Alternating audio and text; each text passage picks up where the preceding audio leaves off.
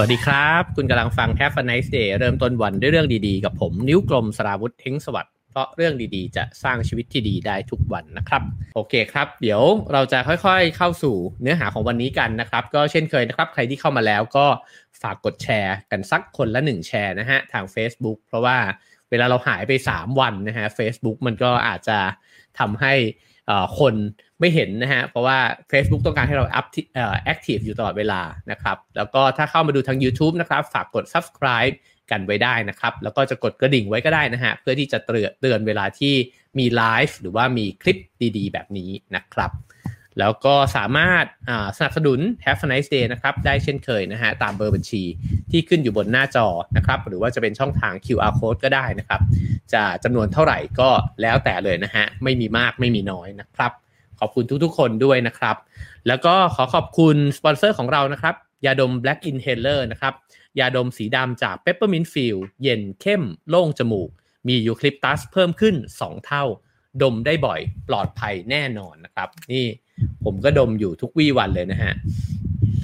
ชอบมากเลยกลิ่นหอมมากนะฮะอันนี้เป็นหลอดยักษ์นะครับอยู่ข้างหลังขอบคุณ Black Inhaler นะครับโอเคครับวันนี้เดี๋ยวเราจะมาพูดคุยกันนะครับในเรื่องของความเชื่องนะฮะหรือว่ากรงขังอะไรบางอย่างที่มันขังเราไว้ในชีวิตนะครับแล้วจริงๆแล้วชีวิตของเราเนี่ยมีกรงขังอะไรบ้างที่มันทำให้เราไม่ขยับตัวไปทำในสิ่งที่เราคิดว่าจริงๆแล้วเราก็อยากจะทำมากกว่านะครับอะไรที่มันทำให้เราเป็นแบบนั้นนะครับผมหยิบหนังสือเล่มนี้ขึ้นมาชวนคุยกันนะครับก็คือ Untamed นะฮะหรือว่าอย่ายอมนะฮะหนังสือ Untamed เนี่ยเขาเขียนเป็นอันดับ1นะฮะ New York Times Bestseller นะครับแล้วก็ในปกเนี่ยบอกว่าขายไปแล้วมากกว่า1ล้านเล่มนะครับสำนักพิมพ์อมรินทร์ How to นะครับหน้าปกภาษาไทยก็สวยมากเลยนะครับภาษาไทยเขาตั้งชื่อว่าอย่ายอมผู้เขียนเนี่ยชื่อว่าเกลนนอนดอยนะครับจะอ่านประวัติของผู้เขียนให้ฟังสักนิดหนึ่งนะครับเขาเคยเขียนหนังสือมาหลายเล่มเหมือนกันนะครับแล้วก็หนังสือแต่ละเล่มก็ขายดิบขายดีนะฮะเป็นคนเขียนหนังสือชื่อ Love Warrior นะครับซึ่งก็ติดอันดับ1ของ New York Times เช่นกันนะครับเป็นผลงานที่ได้รับเลือกให้เป็น1ใน Oprah Book Club นะครับแล้วก็คือเป็นหนังสือที่ Oprah Winfrey เนี่ยแนะนำนั่นเองนะฮะจากนั้นก็มีหนังสือเรื่อง Carry On Warrior นะครับก็ติดอันดับขายดีอีกเช่นกันนะครับเป็นคนที่เขียนหนังสือเก่งเลยทีเดียวนะฮะเธอเป็นนักเคลื่อนไหวนะครับนักพูดแล้วก็เป็นผู้นำทางความคิดนะฮะเป็นผู้ก่อตั้งแล้วก็เป็นประธาน Together Rising นะฮะเป็นองค์กรที่ไม่แสวงผลกำไรที่มีผู้นำเนี่ยเป็นผู้หญิงทั้งหมดนะฮะจัดกิจกรรมเพื่อสวัสดิภาพของมนุษย์ระดับรากหญ้านะฮะระดมทุนมากกว่า22ล้านดอลลาร์เพื่อผู้หญิงครอบครัวและเด็กในวิกฤตการณ์ต่างๆนะครับเกรนนอนเนี่ยได้รับเสนอชื่อให้อยู่ใน Super Soul 100นะครับโดย Oprah Winfrey เนี่ยซึ่งก็คือ Oprah Winfrey Network นะฮะก็เป็น1ใน100คนนะฮะที่เป็นผู้นำที่ตื่นขึ้นแล้วก็ใช้เสียงและความสามารถของตนเนี่ยในการยกระดับมนุษยชาตินะฮะอันนี้ก็เป็นคล้ายๆกับรางวัลที่ตัวองค์กรของ Oprah Winfrey เนี่ยเขาก็ให้รางวัลกับผู้เขียนนะครับก็คือเกรนนอนดอยนั่นเองผมหยิบหนังสือเล่มนี้ขึ้นมาอ่านนะครับเพราะว่าจริงๆก็มีคนพูดถึงเยอะอยู่เหมือนกันนะฮะแล้วก็ตอนที่หยิบขึ้นมาก็ไม่ได้คาดหวังว่าจะชอบมันมากนะฮะแต่ว่าพออ่านไปแล้วเนี่ยคิดว่าคนเขียนนี่เขียนได้สนุกนะครับแล้วก็พาเรื่องเนี่ยไปเร็วมากแต่สิ่งที่น่าสนใจมากกว่านั้นเนี่ยก็คือว่าอ่านแล้วเนี่ยเราค่อนข้างรู้สึกว่าเธอเปิดเปลือยชีวิตตัวเองเนี่ยออกมาอย่างมากทีเดียวนะฮะก็เขียนอย่างจริงใจมากๆเล่าถึงบาดแผลในชีวิตของตัวเองเยอะเลยนะครับและนั่นเป็นสิ่งที่ทำให้คิดว่าทำให้หนังสือเล่มนี้เนี่ยมีเลือดมีเนื้อทำให้เรารู้สึกใกล้ชิดกับคนคนนี้มากขึ้นนะครับแล้วก็หลายวรรคหลายตอนเราก็รู้สึกว่าเราก็เคยเป็นแบบนั้นแล้วก็ทำให้เราอินนะฮะเหมือนกับได้อ่านหนังสือที่เพื่อนคนหนึ่งเนี่ยเขียนเล่าให้เราฟังเพราะฉะนั้นถือว่าเป็นหนังสือที่เข้มข้นนะครับแล้วก็สนุกนะฮะอ่านสนุกเลยทีเดียวเขียนแต่ละบทเนี่ยไม่ยาวนะครับแล้วก็พาเราไปข้างหน้าอย่างรวดเร็วนะฮะผมเข้าสู่เนื้อหาเลยนะครับ เริ่มต้นเนี่ยในบทนำเนี่ยเธอเปิดเรื่องมาที่สวนสัตว์แห่งหนึ่งนะครับแล้วก็พยายามเล่าให้ฟังว่าพาลูกไปดูการแสดงโชว์นะครับของสัตว์ซึ่งเจ้าหน้าที่สวนสัตว์เนี่ยก็นำเอาหมาลาบราดอร์เนี่ยออกมาก่อนนะครับทั้งที่สัญญากับผู้ชมเอาไว้นะครับว่าเดี๋ยวจะให้ดูเสือชีตาปรากฏว่าเราก็เห็นว่าเจ้าลาบราดอร์เนี่ยก็วิ่งไล่ตามนะครับสิ่งที่รถเนี่ยก็มีรถคันนึงเขาผูกตุ๊กตากระต่ายน้อยเนี่ยไว้นะครับแล้วก็เจ้าหมาตัวนั้นก็วิ่งไล่หลังจากนั้นไม่นานเนี่ยเขาก็เปิดกรงนะฮะให้เสือชีตาเนี่ยออกมาเจ้าเสือตัวนั้นก็ทำแบบเดียวกันกับหมาลาบราดอร์ตัวนั้นเลยนะฮะก็วิ่งไล่ไอ้เจ้าตุ๊กตากระต่ายสีชมพูเนี่ยไประหว่างที่เขาดูอยู่เนี่ยเขาก็มีความคิดนะครับว่ามันน่าเสียดายนะที่เสือชีตาที่มันปราดเปรียวนะครับมันวิ่งเร็วอย่างมากเนี่ยต้องมากลายเป็นสัตว์ที่มาวิ่งไล่ตุ๊กตากระต่ายแบบที่เห็นอยู่ตอนนี้นะฮะเขาก็บรรยายบอกว่าสัตว์ทรงพลังตัวนี้วิ่งไล่กระต่ายสีชมพูสกปรกไปตามลู่วิ่งแคบๆลู่เดิมที่พนักงานเตรียมไว้ให้มันไม่เคยมองไปทางซ้ายหรือขวามันไม่เคยจับเจ้ากระต่ายบ้าตัวนั้นได้สักทีแต่มันกลับยอมหยุดล่าเพื่อเนื้อสเต็กที่ซื้อมาจากร้านและการได้รับการชื่นชมจากคนแปลกหน้าที่ทำให้มันเสียสมาธินะฮะก็คือว่าเขาก็บอกว่าพอเสือชีตาเนี่ยมาอยู่ในสวนสัตว์เนี่ยมันก็เหมือนกับไม่ต้องล่าอีกต่อไปแล้วนะฮะแล้วก็กลายเป็นว่าแค่ทำการแสดงหลังจากนั้นเนี่ยก็จะได้สเต็กเนื้อนะฮะที่เจ้าหน้าที่เนี่ยป้อนให้กับมันฉะนั้นเนี่ยสัญชาตญาณของความเป็นสัตว์ป่าผู้ล่าเนี่ยอันมีศักดิ์ศรีเนี่ยมันเหมือนก็หายไปด้วยนะครับแล้วก็มีผู้ชมเนี่ยเขาก็ถามนะฮะว่าไอ้เจ้าทาบิท่าเนี่ยหรือว่าเจ้าชีต้าตัวนี้นะฮะมันจะคิดถึงป่าบ้างไหมนะครับเจ้าหน้าที่เนี่ยก็บอกว่าไม่หรอกเพราะว่ามันเนี่ยเกิดที่นี่นะครับมันไม่เคยอยู่ในป่ามันไม่รู้ความแตกต่างอะไรเลยระหว่างป่ากับสวนสัตว์ด้วยซ้ำและที่นี่เนี่ยอาจจะปลอดภัยกับชีวิตของมันเนี่ยมากกว่าในป่าด้วยซ้ำไปนี่เป็นคำตอบของเจ้าหน้าที่สวนสัตว์นะครับและนั่นก็เป็นจุดเริ่มต้นนะฮะแล้วผมคิดว่าเธอเปิดฉากอย่างชาญฉลาดนะฮะก็คือว่าเปรียบเทียบชีวิตของมนุษย์เราเนี่ยว่าเราจะรู้ได้ยังไงว่าเราเป็นเสือชีต้าหรือเปล่านะครับและถ้าเกิดว่าเราเป็นเสือชีต้าเนี่ยแล้วเราต้องไปอยู่ในสวนสัตว์หรือว่าในกรงขังแล้วก็ทำเพียงแค่ใช้ชีวิตไปตามการแสดงนะครับเพื่อรอรางวัลและเสียงปรบมือจากคนอื่นเนี่ยแบบนั้นเนี่ยมันจะเป็นชีวิตที่เราอยากใช้หรือเปล่ามันจะเป็นชีวิตของเราเองหรือเปล่านะครับคราวนี้มาปูแบ็กกราวด์กันนิดนึงนะฮะว่าเธอก็เล่านะครับถึงชีวิตของตัวเองว่าได้แต่งงานนะฮะกับผู้ชายคนหนึ่งแล้วก็มีลูกด้วยกัน3คนหลังจากนั้นเนี่ยเธอก็ไปตกหลุมรักผู้หญิงอีกคนหนึ่งนะครับก็ถ้ากล่าวโดยสรุปเลยเนี่ยตอนนี้นะฮะณปัจจุบันเนี่ยคุณแกรนนอนเนี่ยแกรนนอนดอยเนี่ยก็ใช้ชีวิตคู่นะครับอยู่กับผู้หญิงอีกคนหนึ่งก็คือแฟนใหม่ของเธอนั่นเองนะครับซึ่งเธอก็เรียกว่าภรรยานะครับก็เป็นภรรยาของกันและกันเป็นผู้หญิงที่รักกันนะครับแล้วก็เลิกกับสามีของตัวเองไปนะครับถ้าเกิดว่าเล่าสรุปให้ฟังเนี่ยก็คือว่าตัวสามีเดิมของเธอเนี่ยก็สารภาพกับเธอนะครับว่าก็ได้ไปนอนกับผู้หญิงอีกหลายคนเลยทีเดียวความสัมพันธ์ค่อนข้างระหองระแหงนะฮะแต่ในรายละเอียดเนี่ยเมื่อเธอเล่าถึงชีวิตของตัวเธอเราก็อาจจะพอเข้าใจได้ว่าความสัมพันธ์ของครอบครัวเนี่ยทำไมลงเอยไปในลักษณะนั้นนะครับก็อาจจะครั้นจะมาตัดสินว่าใครผิดใครถูกก็คงจะไม่ใช่นะฮะแต่ว่ามันก็มีสิ่งที่เกิดขึ้นเนี่ยมากมายระหว่างความสัมพันธ์นั้นนะครับเธอเล่าให้ฟังว่าตอนที่เธอได้พบรักอีกครั้งหนึ่งเนี่ยนะครับกับผู้หญิงซึ่งเป็นแฟนคนใหม่เนี่ยนะครับแม่ของเธอเนี่ยก็บอกกับตัวเธอเองเนี่ยว่าไม่เคยเห็นแววตาที่มีความสุขแล้วก็สุขสกาวแบบนี้มานานแล้วเหมือนกับว่าแววตาเนี้ยได้หายไปจากลูกของตัวเองเนี่ยนะฮะตั้งแต่ตอนอายุ10 ขวบแล้วก็ต้องรอเวลาผ่านไป30 กว่าปีเลยนะครับกว่าที่มันจะหวนคืนมาอีกครั้งหนึ่งตัวแกรนดอนเนี่ยเขาก็ไปลองศึกษานะครับเขาก็พบว่า10 ขวบเนี่ยเป็นอายุที่มนุษย์เนี่ยเราเริ่มเรียนรู้ว่าการที่จะเป็นเด็กดีเนี่ยจะต้องทำตัวยังไง คือเราเริ่มเรียนรู้ที่จะอยู่ในสังคมนะครับแล้ว10 ขวบก็เป็นช่วงเวลาที่เด็กๆเนี่ย เริ่มที่จะเลิกที่จะเป็นตัวของตัวเองแล้วพยายามเป็นในสิ่งที่โลกคาดหวังให้เป็นนะครับในนี้เขียนบอกว่า10ขวบก็เลยเป็นเวลาที่เราเริ่มเข้าสู่กระบวนการถูกฝึกให้เชื่องนะครับแล้วก็เป็นช่วงเวลาที่โลกเนี่ยเริ่มที่จะจับฉันเนี่ยนั่งลง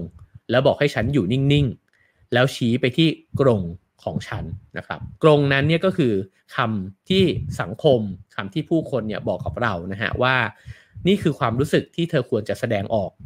นี่คือความเป็นผู้หญิงในแบบที่เธอควรจะเป็นนะครับนี่คือร่างกายในแบบที่เธอควรจะพยายามทำให้เป็นให้ได้นี่คือผู้คนที่เธอควรจะรักนี่คือคนที่เธอควรจะกลัวนะครับและนี่คือชีวิตที่สมบูรณ์แบบในแบบที่เธอควรจะใฝ่ฝันถึงนะฮะอันนี้ก็หนังสือเล่มนี้เนี่ยพยายามที่จะตั้งคำถามนะครับกับสิ่งต่างๆที่สังคมเนี่ยพยายามจะมากำหนดเราหลายสิ่งหลายอย่างนะครับและสิ่งเหล่านี้ที่เธอเกริ่นมาเนี่ยก็เป็นส่วนหนึ่งนะครับของภาพฝันที่เวลาเราโตมาถึงจุดหนึ่งเนี่ย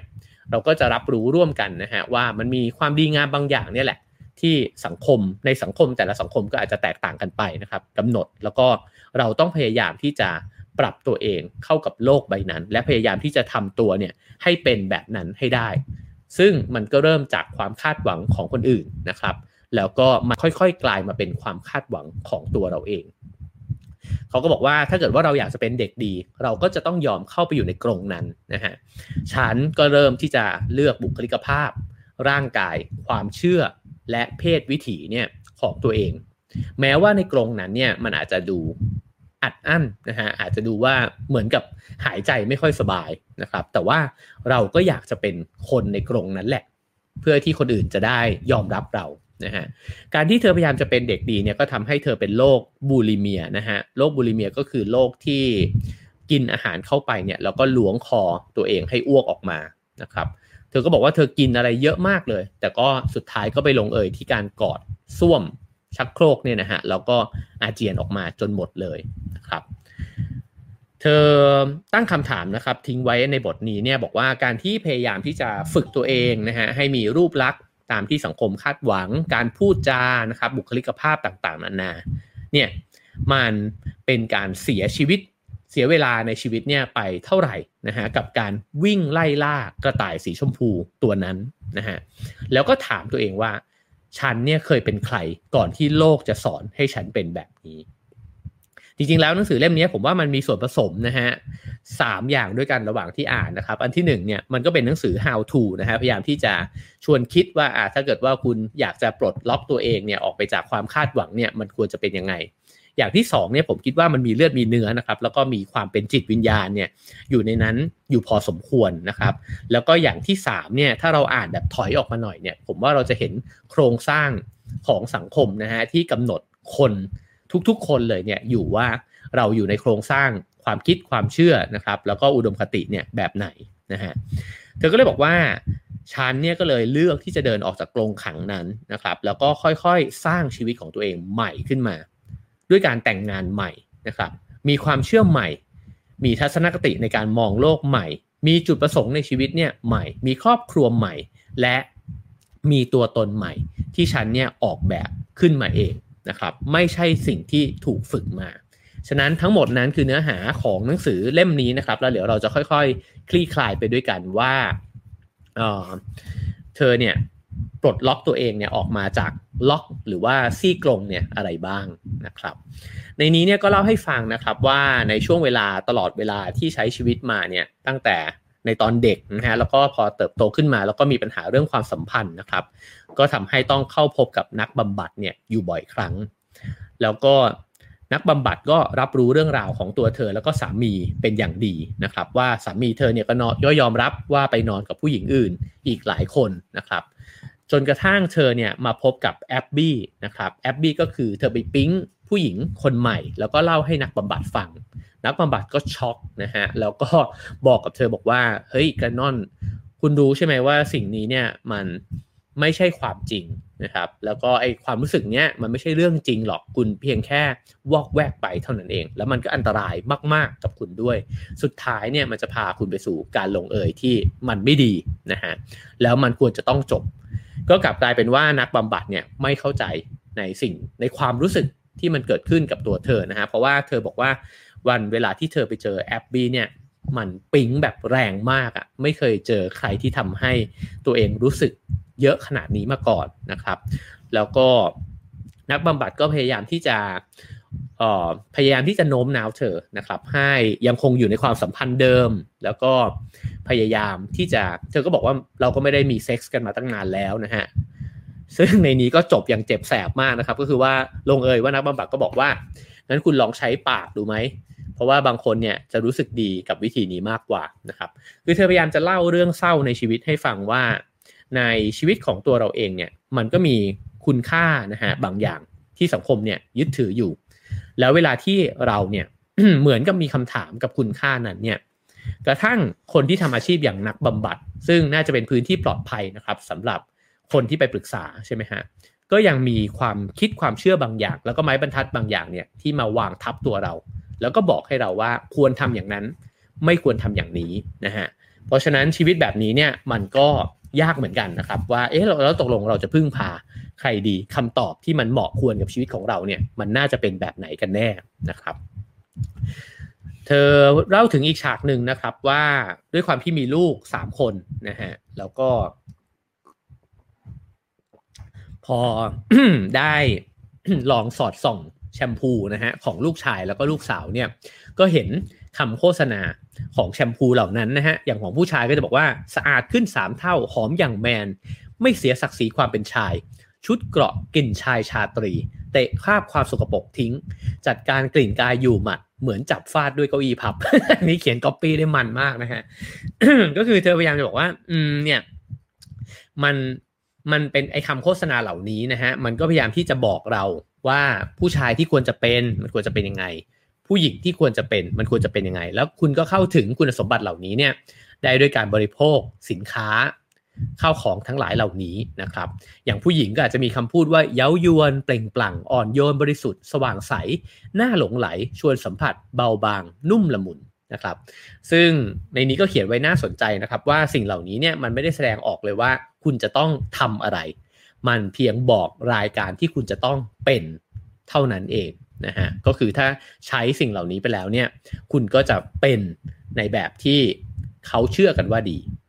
แล้วก็สังคมก็หล่อหลอมมานะครับผ่านสื่อต่างๆผ่านคำบอกเล่าต่างๆนะครับว่าผู้ชายชาตรีที่แท้จริงเนี่ยคุณก็จะต้องตัวใหญ่นะครับกล้าหาญรุนแรงไม่เปราะบางนะครับแล้วก็อาจจะต้องรังเกียจความอ่อนแอความเหยาะแหยะที่เป็นหญิงด้วยนะฮะส่วนผู้หญิงเนี่ยก็จะถูกสอนมาว่าจะต้องไม่มีปากเสียงนะครับสวยตัวเล็กนะครับหุ่นดีแล้วก็ต้องมีความน่าปรารถนานะครับแล้วก็จะได้ควรค่าแก่การถูกพิชิตนะฮะเพราะฉะนั้นนี่ก็คือมุมมองที่เขาพยายามจะฉายภาพให้เห็นนะฮะว่าโลกเนี่ยมันหล่อหลอมความคิดความเชื่อของเรามาแบบไหนแล้วก็ไอ้เจ้าความเร็วนะฮะที่หมุนไปของโลกใบนี้ที่มันเพิ่มมากขึ้นทุกวันเนี่ยมันก็ทำให้เราหมุนไปตามเสียงนะฮะที่คนอื่นบอกเนี่ยมากกว่าที่จะกลับมาถามตัวเองว่าแล้วตกลงแล้วจริงๆฉันมีคุณค่าอะไรหรือฉันควรจะเป็นแบบไหนกันแน่นะครับมีฉากหนึ่งที่หนังสือเล่มนี้เล่าแล้วก็น่าสนใจดีนะครับเขาบอกว่าครั้งหนึ่งเนี่ยลูกชายวัย17ขวบของเขาเนี่ยก็พาเพื่อนๆมานั่งดูทีวีกันในห้องนั่งเล่นนะครับแล้วก็ลูกสาวก็อยู่ในห้องนั้นด้วยก็ในห้องนั้นก็มีทั้งเพื่อนผู้หญิงเพื่อนผู้ชายนะครับรวมกองกันอยู่แม่เนี่ยก็พยายามไม่เข้าไปสอดส่องเพราะรู้ว่าวัยรุ่นเขาก็ไม่ชอบให้แม่มายุ่งนะฮะแต่ก็อดไม่ได้นะครับก็ต้องโผล่หน้าเข้าไปแต่เมื่อโผล่หน้าเข้าไปแล้วจะทำยังไงล่ะก็ต้องถามอะไรสักอย่างนะฮะเขาก็เลยถามไปบอกว่ามีใครหิวหรือยังนะฮะผู้ชายเนี่ยไม่คิดอะไรมากเลยระหว่างที่ตาเนี่ยยังอยู่ที่จอทีวีหรือจอเกมนะครับแต่ก็พูดขึ้นมาเลยว่าผมหิวครับนะฮะในขณะที่ผู้หญิงเนี่ยนั่งเงียบแล้วก็มองหน้ากันเหมือนกับสื่อสารกันด้วยโทรจิตบางอย่างนะครับจนกระทั่งสักพักหนึ่งเนี่ยก็จะมีตัวแทนกลุ่มคนหนึ่งเนี่ยพูดออกมาบอกว่าไม่เป็นไรค่ะพวกเรายังไม่หิวนะครับในนี้เนี่ยเธอบอกว่ามันมีข้อสังเกตหนึ่งที่เธอสังเกตนะครับอันนี้เป็นสิ่งที่ผู้เขียนสังเกตจะเป็นจริงหรือเปล่านี่ก็ดิสคัสกันได้นะฮะเธอบอกว่าผู้ชายเนี่ยมักจะหาคำตอบจากภายในของตัวเองก็คือคิดยังไงก็พูดออกมามันอาจจะเป็นเพราะว่าสังคมอนุญาตให้ผู้ชายเนี่ยพูดโดยไม่ต้องคิด มากกว่านะครับผู้หญิงเนี่ยถูกสอนมาให้ต้องเรียบร้อยเกรงอกเกรงใจคนอื่นนะฮะผู้หญิงเนี่ยกลับหาคำตอบจากภายนอกครับคือจำเป็นจะต้องเช็คก่อนมีใครอยากจะไปเข้าห้องน้ำไหมไปเดี๋ยวเราไปเข้าห้องน้ำกันอะไรแบบนี้เคยมีคนแซวว่าทำไมผู้หญิงเนี่ยเข้าห้องน้ำทำไมเวลาเข้าห้องน้ำต้องไปเป็นทีมนะฮะอันนี้อาจจะเป็นข้อสังเกตคล้ายๆกันนะครับแต่ว่าก็แน่นอนว่ามันก็คงไม่ใช่เหมารวมหรือว่าทุกคนที่จะเป็นแบบนั้นนะครับแต่ว่าสิ่งที่มันน่าสนใจคือวัฒนธรรมเนี่ยมันสร้างบุคลิกหรือว่านิสัยบางอย่างขึ้นมาให้กับเพศต่างๆที่แตกต่างกันด้วยหรือเปล่านะครับเธอก็เลยบอกว่าแล้วถ้าผู้หญิงเนี่ยถูกกำหนดโดยกรอบอะไรบางอย่างแล้วก็กลายเป็นทำให้เราเนี่ยเป็นเพศที่ต้องคิดถึงคนอื่นเยอะเอาใจคนอื่นเยอะนะครับนี่เป็นเหตุผลหนึ่งหรือเปล่าที่เรากดทับอะไรบางอย่างที่เป็นความปรารถนาที่แท้จริงนะครับแล้วก็ทำให้กลายเป็นคนที่มีความในนี้ใช้คำว่าหิวโหยนะครับใช้ชีวิตอย่างหิวโหยเหมือนกับมีอะไรบางอย่างในตัวเองเนี่ยที่ยังไม่ได้รับการตอบสนองนะครับเธอก็เล่าไปเรื่อยๆนะครับใครที่ต้องการอ่านรายละเอียดก็ลองซื้อหนังสือมาอ่านกันดูนะครับเป็นคนที่เล่าเรื่องชีวิตตัวเองได้สนุกเลยทีเดียวนะครับแต่ว่าในสิ่งที่เธอเล่าเนี่ยส่วนใหญ่เนี่ยก็จะเป็นเรื่องราวความลำบากนะฮะของสิ่งที่ปรากฏอยู่ภายในตัวเธอนั่นเองนะครับเพราะว่าด้วยความที่เธอก็เป็นโรคด้วยนะฮะแล้วก็มีความรู้สึกไม่พอใจเนี่ยกับตัวเองอยู่เสมอนะฮะในนี้เนี่ยก็พูดถึงว่าตอนที่ตัวเองเนี่ยใช้ชีวิตมาถึงจุดหนึ่งนะครับแล้วก็ได้ไปใช้บริการนะฮะของนักบำบัดเนี่ยนะครับแล้วก็เธอก็รู้สึกว่าเธอเขียนหนังสือเล่มแรกออกมานะฮะแล้วก็มีชีวิตที่ดูเหมือนจะเพอร์เฟกต์เลยทีเดียวนะฮะก็หนังสือก็ขายดีก็มีครอบครัวนะครับที่มีลูก3คนนะฮะจนกระทั่งพอสามีเนี่ยมาสารภาพกับเธอนะครับในเรื่องของการนอกใจนะครับเธอก็บอกว่ามันไม่ได้ทำให้เธอเนี่ยท้อแท้สิ้นหวังเหมือนผู้หญิงที่หัวใจสลายนะครับแต่ทำให้เธอรู้สึกโกรธแค้นเหมือนนักเขียนที่ถูกทำลายโครงเรื่องมากกว่าผมชอบการเปรียบเทียบนี้นะฮะว่าเหมือนนักเขียนคนหนึ่งเนี่ยต้องการที่จะเขียนชีวิตตัวเองแล้วก็เขียนในแบบที่เธอคิดว่ามันสวยงามและควรจะเป็น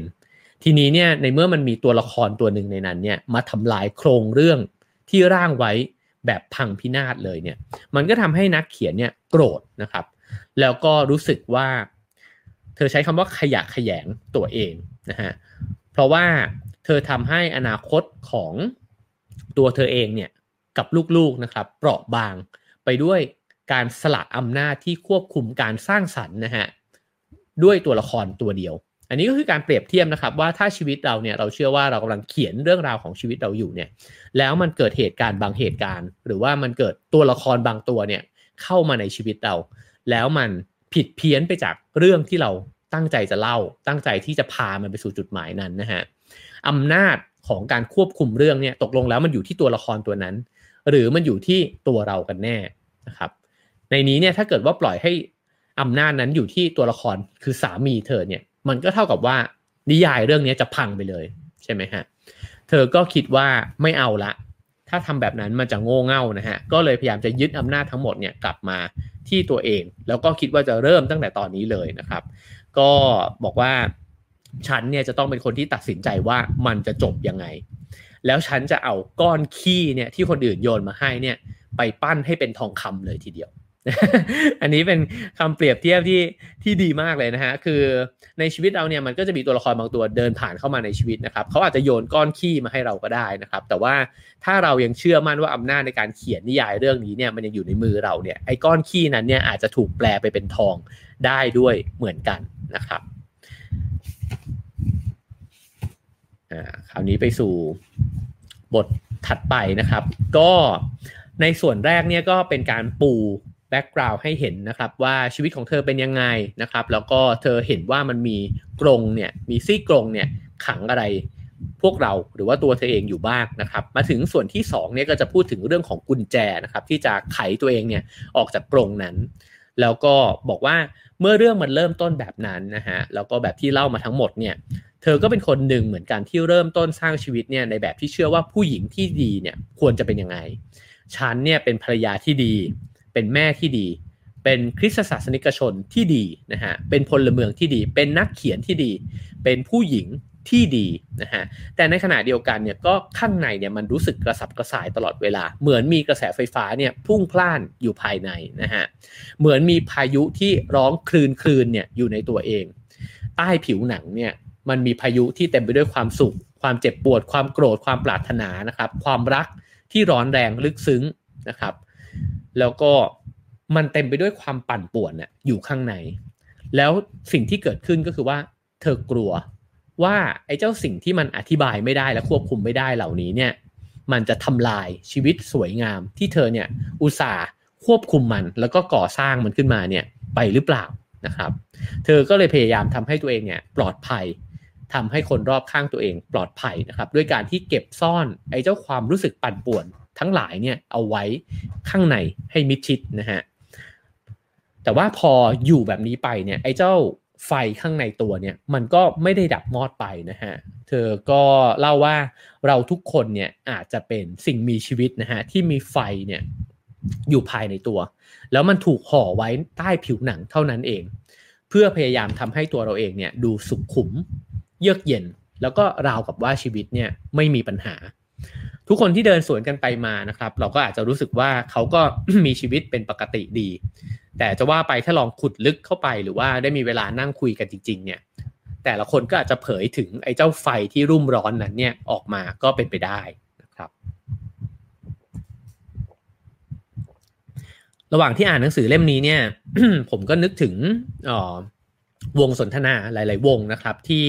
มีเพื่อนมีคนรู้จักนะครับที่เผยความรู้สึกที่จริงแท้เนี่ยออกมาให้ฟังนะฮะแล้วก็พบว่าจริงๆแล้วเนี่ยไอ้เจ้าความรู้สึกแบบนี้เนี่ยมันน่าสนใจมันมักจะเผยตัวออกมาเนี่ยในช่วงเวลาที่เราใช้ชีวิตมาถึงช่วงเวลาหนึ่งนะครับคืออาจจะประมาณสัก20กลางๆ25 26 27แบบนี้นะฮะแล้วมันก็จะเข้มข้นมากๆเลยตอนที่มันจะใกล้ๆ40คือ30กว่าเนี่ยมันจะมีความปั่นป่วนมีคำถามอะไรหลายๆอย่างในตัวเองนะครับแล้วก็เหมือนกับมันยังไม่ได้คำตอบอะแล้วพอได้เผยออกมาเนี่ยบางทีมันจะเห็นนะครับว่าจริงๆแล้ว มันมีความปรารถนาอะไรหลายๆอย่างในตัวเนี่ยที่เราเก็บสะสมมาตั้งแต่เด็กมาตั้งแต่ตอนเป็นวัยรุ่นนะครับหรือว่าเป็นความปรารถนาในช่วงวัยนี้ที่มันค้านกับชีวิตที่มันเป็นอยู่หลายๆคนมักจะมีจริงๆอยากจะพูดว่าทุกคนเลยด้วยซ้ำนะฮะว่ามันมีความรู้สึกแบบที่คุณเกรนนอนดอยเนี่ยเล่าอยู่ด้วยเช่นกันนะครับในนี้เนี่ยเขาก็บอกว่าตอนที่ฉันเป็นเด็กเนี่ยฉันสามารถรู้สึกถึงสิ่งที่ควรจะต้องรู้สึกนะครับแล้วฉันก็ทำตามสัญชาตญาณเด็กเนี่ยมีสัญชาตญาณอะไรก็ทำตอบสนองไปตามแบบนั้นเลยใช่ไหมฮะแล้วก็สามารถวาดแผนจากจินตนาการเนี่ยขึ้นมาได้ด้วยนะครับในวัยเด็กเนี่ยฉันเหมือนเป็นสัตว์ป่าจนกระทั่งเนี่ยฉันถูกทำให้เชื่องด้วยความอับอายนะฮะแล้วก็เริ่มที่จะเก็บซ่อน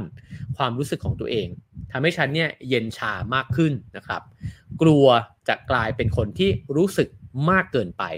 แล้วก็เริ่มเชื่อฟังคำแนะนำจากคนอื่นแทนที่จะหยั่งรู้ความรู้สึกหรือความต้องการของตัวเองนะครับกระทั่งฉันละทิ้งตัวตนและยอมถูกขังไว้ในกรงที่สร้างจากความคาดหวังของคนอื่นอันนี้ก็น่าสนใจเหมือนกันว่าความอับอายนะฮะก็คือความอับอายเนี่ยโดยรากลึกคืออะไรเราจะอายก็ต่อเมื่อเราอยู่ในสายตาคนอื่นใช่ไหมครับเพราะฉะนั้นเนี่ยการที่เรากลัวว่าถ้าทำไปแบบนี้แล้วคนอื่นจะไม่ชอบพูดแบบนี้ไปมันจะขัดใจใครหรือเปล่านะฮะมันก็ทำให้เรากันความปรารถนาของตัวเองหลายๆอย่างเนี่ยเอาไว้นะครับแล้วก็ยิ่งเราโตขึ้นมากเท่าไหร่เราก็ยิ่งอยู่ในสายตาของคนอื่นเนี่ยมากขึ้นแล้วก็กว้างขึ้นเรื่อยๆนะครับก็ทำให้ความเป็นตัวเองความต้องการที่แท้จริงของตัวเองเนี่ยมันยิ่งถูกปิดแล้วก็เก็บงำเนี่ยไว้มากขึ้นเรื่อยๆด้วยเช่นกันนะครับเขาพูดถึงกุญแจ3ดอกนะครับที่วันนี้คิดว่าน่าจะเอามาเล่าได้ครบทั้ง3ดอกนะครับกุญแจดอกที่1เนี่ยก็คือจงรู้สึกทุกสิ่งทุกอย่างนะครับก็เล่าว่า16ปีมาแล้วนะฮะที่เขาเนี่ยพยายามอย่างสุดความสามารถเลยที่จะไม่ยอมให้มีอะไรเนี่ยมาแตะต้องตัวเองได้นะฮะในวงบำบัดนะครับซึ่งก็มีผู้ที่เข้ารับการบำบัดเนี่ยที่รับการฟื้นฟูนะฮะจากอาการติดเหล้า ที่มานั่งล้อมวงกันนะครับคุณแกรนนอนเนี่ยก็เล่าให้ฟังว่าฉันเนี่ยเลิกเหล้าได้6 วันแล้วฉันรู้สึกแย่มากนะครับคิดว่าความรู้สึกแย่แบบนี้แหละที่ทำให้ฉันเริ่มดื่มเหล้าตั้งแต่แรกฉันเริ่มกังวลว่าสิ่งผิดปกติสำหรับฉันเนี่ยไม่ใช่เรื่องเหล้านะครับแต่เป็นสิ่งที่อยู่ลึกลงไปกว่านั้นนั่นก็คือตัวของฉันเองฉันรู้สึกว่าคนอื่นไม่คิดว่าการใช้ชีวิตเป็นเรื่องยากเย็นอย่างที่ฉันคิดเหมือนมีความลับในชีวิตอะไรบางอย่างที่ฉันไม่รู้แล้วทำให้ฉันเนี่ยทำทุกสิ่งทุกอย่างเนี่ยผิดไปหมดเลยนะครับนี่คือความรู้สึกข้างในตัวของตัวผู้เขียนในตอนนั้นนะฮะเขาก็บอกว่าตัวผู้ฟังเนี่ยที่นั่งอยู่นะครับโมเดเลเตอร์ ที่อยู่ในวงนั้นเนี่ยก็บอกว่าขอบคุณที่แบ่งปันเรื่องราวให้ฟังนะครับแล้วก็อยากจะบอกอะไรกับคุณสักอย่างหนึ่งนะครับโดยที่บอกว่ามันไม่เป็นไรเลยที่คุณจะรู้สึกกับสิ่งที่คุณกำลังรู้สึกอยู่นะครับคุณแค่กำลังเป็นมนุษย์ธรรมดาคนหนึ่งเท่านั้นเองคุณไม่ได้เป็นมนุษย์ที่ผิดคุณทำถูกแล้วถ้าจะมีความลับที่คุณยังไม่รู้เนี่ยก็คือการทำถูกเนี่ยมันเป็นเรื่องยากนะครับและการรับรู้ถึงความรู้สึกทั้งหมดของเราเนี่ยมันเป็นเรื่องยากตรงนี้น่าสนใจนะฮะการรับรู้ความรู้สึกทั้งหมดของเราเป็นเรื่องยากไม่เคยคิดแบบนี้มาก่อนนะฮะเพราะคิดว่าเราก็น่าจะรู้สึกในแบบที่เรารู้สึกอยู่แล้วนะครับแต่โมเดเลเตอร์คนนี้เขาก็บอกว่า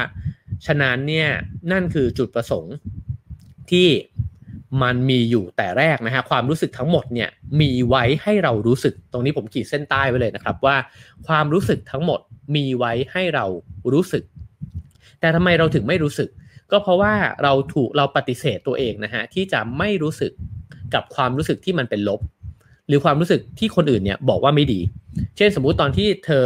ยังอยู่ในครอบครัวแล้วก็คบหาสามีอยู่นะฮะแล้วเธอไปปิ๊งกับผู้หญิงอีกคนหนึ่งเนี่ยมันก็เป็นความรู้สึกที่จะต้องถูกกำจัดไปอ่ะแล้วนั่นเป็นสิ่งที่ทำให้เราไม่ค้นพบนะฮะว่าตกลงแล้วเรากำลังเป็นทุกข์เป็นร้อนเนี่ยอยู่กับเรื่องอะไรกันแน่เพราะพยายามที่จะปฏิเสธความรู้สึกที่แท้จริงที่มันเกิดขึ้นหรือถ้าเรารู้สึกอ่อนแอแล้วก็อาจจะรู้สึกว่าเฮ้ยไม่ดีฉันควรจะเข้มแข็งฉันควรจะแบบตื่นขึ้นมาแล้วก็มีประสิทธิภาพเต็มร้อยในการทำงานนะฮะสิ่งเหล่านี้เนี่ยถูกปัดตกไปเป็นจำนวนมากในชีวิตเรานะครับเธอก็บอกว่าฉันไม่เคยรู้มาก่อนเลยว่าความรู้สึกทั้งหมดนี้เนี่ยมีไว้ให้เรารู้สึก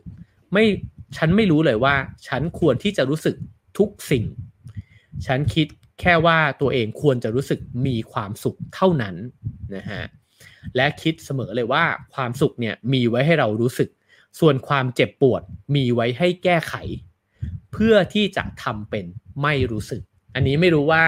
เพื่อนๆผู้ฟังนะฮะเป็นอยู่เหมือนกันหรือเปล่านะครับก็คือว่าเวลาที่เราเจ็บปวดเราจะรู้สึกทันทีเลยว่ามันจะต้องแก้ไขให้จบสิ้นไปแต่ในหนังสือเล่มนี้เนี่ยพยายามที่จะบอกว่าช้าก่อนยังไม่ต้องรีบแก้ไขก็ได้รู้สึกกับมันก่อนรู้สึกถึงความเจ็บปวดนั้นนะฮะรู้และยอมรับว่าตัวเองกำลังอ่อนแอนะครับแล้วก็ไม่ต้องไปกดไม่ต้องไปปัดมันทิ้งนะฮะฉะนั้นเนี่ยพอเริ่มได้ยินแบบนั้นก็เลยเริ่มฝึกนิสัยตัวเองใหม่นะครับฝึกให้ตัวเองรู้สึกกับทุกสิ่งทุกอย่างและยืนยันสิทธิ์และความรับผิดชอบต่อตัวเองนะฮะในการที่จะรู้สึกกับทุกความรู้สึกนั้นนะฮะในนี้เนี่ยก็บอกว่าตลอด18ปีที่ผ่านมาเนี่ยฉันเรียนรู้2อย่างเกี่ยวกับความเจ็บปวดนะครับอย่างแรกก็คือว่าฉันสามารถรู้สึกทุกสิ่งและยังมีชีวิตอยู่รอดมาได้อันนี้น่าคิดนะฮะเพราะว่าเวลาที่เราเจ็บปวดเนี่ยเรามักจะรู้สึกว่าถ้าเราไปมัวแต่จมดิ่งอยู่กับความเจ็บปวดเนี่ยสุดท้ายเราจะรับมันไม่ไหว ในนี้เนี่ยบอกว่าถ้าเกิดแต่ฉันเนี่ยได้ผ่านมันมาแล้วนะฮะก็คืออยู่กับมันแล้วก็พบว่าฉันก็ยังคงมีชีวิตอยู่ต่อไปได้พอผ่านวันเวลาแบบนั้นมาครั้งแล้วครั้งเล่านะครับก็ทำให้คิดว่ากลัวตัวเองน้อยลงกลัวความเจ็บปวดเหล่านั้นเนี่ยน้อยลงกลัวคนอื่นน้อยลงแล้วก็กลัวชีวิตน้อยลงด้วยเหมือนกับเราจำเป็นที่จะต้องซื่อสัตย์นะฮะยอมรับกับความรู้สึกที่เจ็บปวดนั้นเนี่ยก็เพื่อที่จะให้เราค่อยๆแข็งแกร่งขึ้นนั่นเองนะฮะเขาก็ใช้คำเปรียบเทียบนะฮะว่าถ้าเคยเปรียบเทียบว่าไอ้เจ้าความรู้สึกรุ่มร้อนแบบนี้เนี่ยมันเหมือนกับไฟที่มันอยู่ในตัวเราเองเนี่ยเมื่อเราผ่านมันมาหลายครั้งเนี่ยฉันเนี่ย ก็ทนอยู่กับไฟได้แล้ว ตรงนี้น่าคิดนะครับคือแทนที่จะดับไฟแต่มันคือการอยู่กับไฟคือเวลาที่อยู่กับไฟได้เนี่ยมันแปลว่าเราอยู่กับความทุกข์ได้แล้วเวลาที่อยู่กับความทุกข์ได้แปลว่าเรายอมรับชีวิตได้นะครับเพราะว่าชีวิตมันจะมีความทุกข์ใหม่เนี่ยปรากฏเกิดขึ้นเนี่ยอยู่เสมอในชีวิตเรานะฮะอย่างที่สองก็คือว่าฉันสามารถใช้ความเจ็บปวดเพื่อเปลี่ยนตัวเองนะฮะนั่นเป็น2 สิ่งที่เธอเรียนรู้จากความเจ็บปวดนะครับ1ก็คือสามารถรู้สึกกับทุกสิ่งแล้วรอดชีวิตมาได้2ก็คือความเจ็บปวดเนี่ยมันเกิดขึ้นเพื่อให้เราเปลี่ยนแปลงตัวเองนะฮะแล้วก็เล่าต่อนะฮะว่าการมีชีวิตอยู่เนี่ยมันคือความเปลี่ยนแปลงตลอดเวลาไม่ว่าจะชอบมันหรือไม่ก็ตามแล้วความเจ็บปวดมันคือเชื้อเพลิงของความเปลี่ยนแปลงนะฮะถ้าสามารถนั่งลงบนกองไฟแห่งความรู้สึกของตัวเองได้เนี่ยก็จะเปลี่ยนแปลงมันไปได้เรื่อยๆนะฮะในนี้ก็แนะนำว่าอย่าหลีกเลี่ยงมันแต่คุณจำเป็นจะต้องใช้มันเพื่อเป็นเส้นทางไปสู่การวิวัฒนาการและเปลี่ยนแปลงตัวเองนะฮะความเจ็บปวดจึงไม่ใช่เรื่องน่าเศร้าความเจ็บปวดคือมนต์วิเศษแต่ความทุกข์ทรมานต่างหากที่น่าเศร้าอันนี้เป็นความแตกต่างนะฮะว่าความเจ็บปวดมันไม่ได้เศร้าหรอกมันเป็นเพียงสิ่งที่เกิดขึ้นนะฮะแต่ความทุกข์ทรมานที่ไม่ยอมเปลี่ยนแปลงจากไอ้เจ้าสิ่งที่มันเกิดขึ้นต่างหากที่มันน่าเศร้าเพราะฉะนั้นถ้าเรารับรู้เรื่องราวที่มันเกิดขึ้นอย่างแท้จริงเราถึงจะแก้ปัญหาได้นะฮะเช่นในนี้เนี่ยในเรื่องของเธอก็อาจจะเป็นเรื่องครอบครัวว่าเธอรู้สึกไม่ดีกับสามีอีกต่อไปแล้วเนี่ยถ้าพยายามที่จะอยู่ในสิ่งที่มันดีงามก็คือจะต้องมีชีวิตครอบครัวที่มีความสุขนะฮะพยายามที่จะมีความสุขกับครอบครัวที่เธอไม่ได้เชื่อถืออีกต่อไปแล้วเนี่ยไอ้เจ้าความเจ็บปวดมันจะถูกซ่อนไว้แล้วความทุกข์ทรมานมันก็จะฟุ้งออกมาเรื่อยๆนะฮะ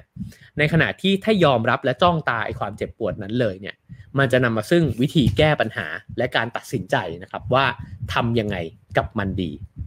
ในนี้ก็บอกว่าเมื่อมีความเจ็บปวดเกิดขึ้นเนี่ยฉันจะมีตัวตน2ตัวตนเสมอ1ก็คือตัวตนที่ไร้ความสุขและหวาดกลัวกับอีกตัวตนนึงเนี่ยก็คือตัวตนที่อยากรู้อยากเห็นและตื่นเต้นลองสังเกตตัวเองดูก็ได้นะครับว่าไม่รู้เหมือนกันว่ามีความรู้สึกแบบนี้ไหมนะฮะผมตอนที่อ่านเนี่ยผมคิดว่าจริงๆแล้วตัวตนทั้ง2ตัวนี้มันมีอยู่ในตัวเราจริงๆนะฮะเพราะมันเหมือนกับเวลาที่เราเจ็บเนี่ยมันคล้ายๆกับสิ่งบางอย่างที่มันถูกก่อร่างสร้างขึ้นมาในอุดมคติเนี่ยมันถูกทุบทิ้งแล้วก็พังทลายไปพอมันพังทลายไปแล้วเนี่ยเราจะรู้สึกว่าเอ๊ะแล้วมันจะนำไปสู่อะไรอันนี้มันจะเป็น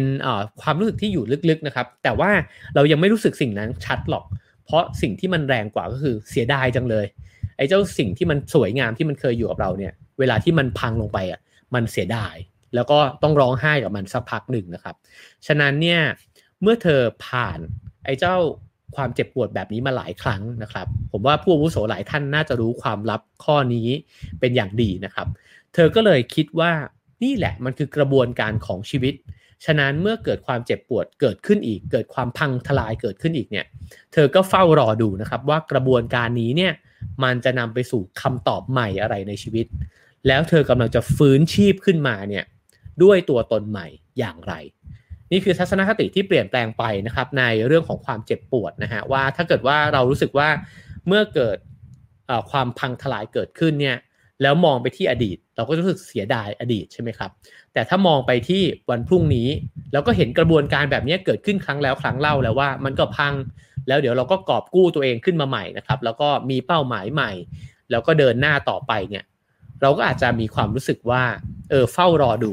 ไม่ใช่ไม่เศร้านะฮะเศร้าอยู่ดีนะครับแต่ว่ามันเปิดพื้นที่ให้กับอนาคตมากกว่าจะจมดิ่งอยู่กับอดีตนะครับมาถึงกุญแจดอกที่2นะครับเธอเขียนไว้ว่าจงนิ่งและรู้นะครับเธอเนี่ยด้วยความอัดอั้นตั้นใจนะฮะเพราะว่าความสับสนที่มันเกิดขึ้นเนี่ยไม่สามารถหาคำตอบได้ง่ายๆแม้สามีของเธอเนี่ย จะไปนอนกับผู้หญิงอื่นหลายคนก็จริงนะฮะแต่แต่เขาเนี่ยก็เป็นพ่อที่ดีเลิศของลูกๆมากๆทำให้ลูกๆก็ผูกพันกับคุณพ่อมากนะครับไม่รู้จะหาคำตอบยังไงฮะพิมพ์ประโยคนี้ใส่ลงไปใน Google พิมพ์ว่าฉันควรทำยังไงถ้าสามีของฉันเป็นพวกชอบนอกใจแต่เป็นพ่อที่ดีเลิศนะฮะ แล้วก็เจอคำตอบมากมายเลยนะครับจาก Google มีคำแนะนำมากมายเต็มไปหมดจากผู้คนก็ยิ่งเพิ่มความสับสนมากขึ้นไปอีกนะฮะพอจมดิ่งอยู่อย่างนั้นไม่นานเนี่ยก็เจอการ์ดใบหนึ่งที่เพื่อนเนี่ยส่งมาให้นะครับบนการ์ดใบนั้นเนี่ย เขียนข้อความว่าจงนิ่งและรู้นะครับเธอบอกว่าเคยเห็นข้อความนี้หลายครั้งละแต่ครั้งนี้มาในจังหวะที่มันใช่แล้วก็รู้สึกว่าสะกิดใจนะครับเธอในนี้เนี่ยผู้เขียนก็บอกว่าการ์ดใบนั้นเนี่ยมันไม่ได้เขียนบอกว่าจงถามจากเพื่อนแล้วจะรู้จงอ่านหนังสือที่เขียนโดยผู้เชี่ยวชาญแล้วจะรู้จงค้นในอินเทอร์เน็ตเนี่ยแล้วจะรู้มันเสนอแนวทางที่ต่างไปนะฮะว่าแค่หยุดแล้วคุณจะรู้หยุดเคลื่อนไหวหยุดพูดหยุดค้นหาหยุดตื่นตระหนกหยุดตะเกียกตะกายหยุดทำสิ่งต่างๆทั้งปวงนะฮะแล้วคุณจะค่อยๆเริ่มรู้ถามว่ารู้อะไรนะฮะเดี๋ยวจะมีคำตอบนะครับว่ารู้เนี่ยรู้อะไรวิธีการที่เธอใช้ก็คือว่าหลังจากที่ลูกๆเนี่ยออกจากบ้านแล้วก็ไปโรงเรียนกันหมดแล้วเนี่ยเธอใช้วิธีขังตัวเองไว้ในตู้เสื้อผ้านะครับแล้วไม่ทำอะไรเลยนอกจากหายใจแล้วก็บอกกับตัวเองไว้ว่าจะลองทำแบบเนี้ยวันละ10 นาทีทำไปเรื่อยๆนะครับนี่คือวิธีการไม่ทำอะไรเลยของเธอนั่นเองนะครับใช้เวลาประมาณ10 นาทีอยู่กับตัวเองตอนแรกๆก็กระวนกระวายนะฮะเพราะว่าพยายามที่จะต้องหยิบโทรศัพท์ขึ้นมาดูมีใครส่งข้อความมาหรือเปล่าจะมีใครมาส่งของไหมมีข่าวสารอะไรอัปเดตบ้างนะฮะแต่พอทำไปเรื่อยๆนะครับผ่านวันเวลาไปหลายวันเข้าเนี่ยก็ค่อยๆสงบขึ้นค่อยๆดำดิ่งลงไปนะครับสู่ความลึกในตัวเองที่ไม่เคยสัมผัสมาก่อนแล้วไอ้เจ้าความโกลาหลที่เคยเกิดขึ้นก่อนหน้านี้เนี่ยมันค่อยๆคลี่คลายลงแล้วก็เธอก็บอกว่าเหมือนได้เข้าไปอยู่ในตัวเองนะฮะสัมผัสถึงอะไรบางอย่างที่มันไหลเวียนอยู่ในตัวเองและเธอเชื่อว่านั่นคือการรู้นะครับนั่นก็คือการรู้ตัวเองนั่นเองนะครับว่าตกลงแล้วตัวเองเนี่ยกำลังรู้สึกอะไรอยู่กำลังคบคิดกับเรื่องอะไรกำลังมีความปรารถนาเนี่ยอย่างแท้จริงเนี่ยคืออะไรคือมันคือการค้นหาคำตอบที่แตกต่างกันนะครับการค้นหาคำตอบในอินเทอร์เน็ตการค้นหาคำตอบจากคำปรึกษาของเพื่อนจากผู้เชี่ยวชาญเนี่ยเขามักจะบอกกันมาว่ามันน่าจะเป็นยังไงมันควรจะต้องเป็นยังไงสิ่งที่ถูกต้องนะฮะสิ่งที่ถูกต้องตามหลักจิตวิทยาสิ่งที่ถูกต้องตามสังคมเนี่ยที่เขากำหนดมันควรจะเป็นยังไงแต่เรายังไม่รู้เลยครับว่าแล้วตกลงฉันเนี่ยต้องการอะไรนะครับฉะนั้นในการหลบเข้าไปอยู่ในตู้เสื้อผ้าวันละ10 นาทีของเธอเนี่ยมันจึงพาไปสู่คำตอบที่เธอไม่เคยใช้วิธีการนี้มาก่อนนะฮะสำหรับผมเองมันก็คือการ นิ่งเงียบนะฮะอยู่กับตัวเองอาจจะเรียกว่าการเจริญสติหรือว่าการปฏิบัติภาวนาแบบหนึ่งก็ได้นะครับแต่ไม่ได้หมายความว่านำไปสู่ความสงบเท่านั้นนะฮะแต่มันอาจจะการได้เห็นความปั่นป่วนรวนเรเนี่ยอาจจะเป็นประโยชน์มากกว่าเป้าหมายที่อยากจะแสวงหาความสงบด้วยซ้ำไปนะฮะในนี้ก็เล่าว่าในครั้งหนึ่งเนี่ย หลังจากนั้น1 ปีต่อมานะครับก็มีการประชุมแล้วระหว่างที่ประชุมกำลังต้องการตัดสินใจครั้งสำคัญนะครับแล้วก็ดูเหมือนว่าทุกคนก็หันหน้ามาทางเธอให้เธอเป็นผู้นำในการตัดสินใจครั้งนี้นะครับเธอก็ยอมรับว่าตัวเองก็สับสนเช่นกันไม่รู้ว่าควรจะต้องตัดสินใจยังไงอยากที่จะหลบไปอยู่ในตู้เสื้อผ้าสัก10 นาทีเพื่อที่จะได้มีสัญญาณนะฮะจากข้างในว่าฉันควรจะต้องตัดสินใจเรื่องนี้ยังไงดีแต่ทำไม่ได้ก็เลยใช้วิธีอยู่นิ่งๆเงียบๆนะครับแล้วก็สูดหายใจลึกๆเนี่ยกับตัวเองค่อยๆให้ทุกสิ่งทุกอย่างมันนิ่งสงบลงนะครับแล้วหลังจากนั้นเนี่ยก็ปิ๊งขึ้นมาว่าฉันคิดว่าเรื่องนี้มันควรจะตัดสินใจแบบนี้เนี่ยแหละ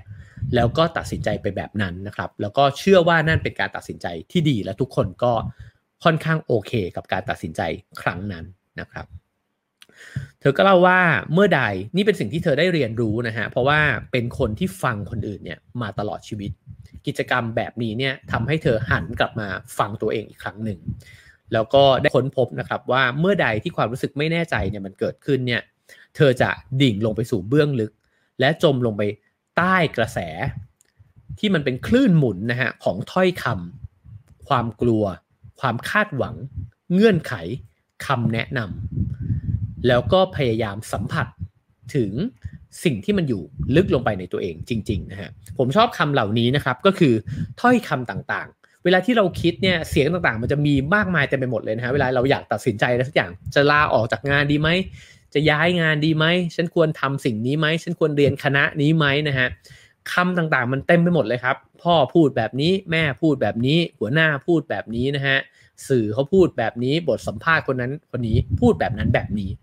เต็มไปหมดเลยครับเราไม่รู้จะได้ยินตัวเองเนี่ยได้ยังไงนะฮะหรืออาจจะมาเป็นในลักษณะของเงื่อนไขข้อจำกัดจริงเหรอมันจะเป็นแบบนั้นได้จริงๆเหรอแล้วมีตังเก็บแล้วหรือยังนะครับแล้วตกลงแล้วเราจะเอายังไงดีมันไกลไปหรือเปล่านะฮะ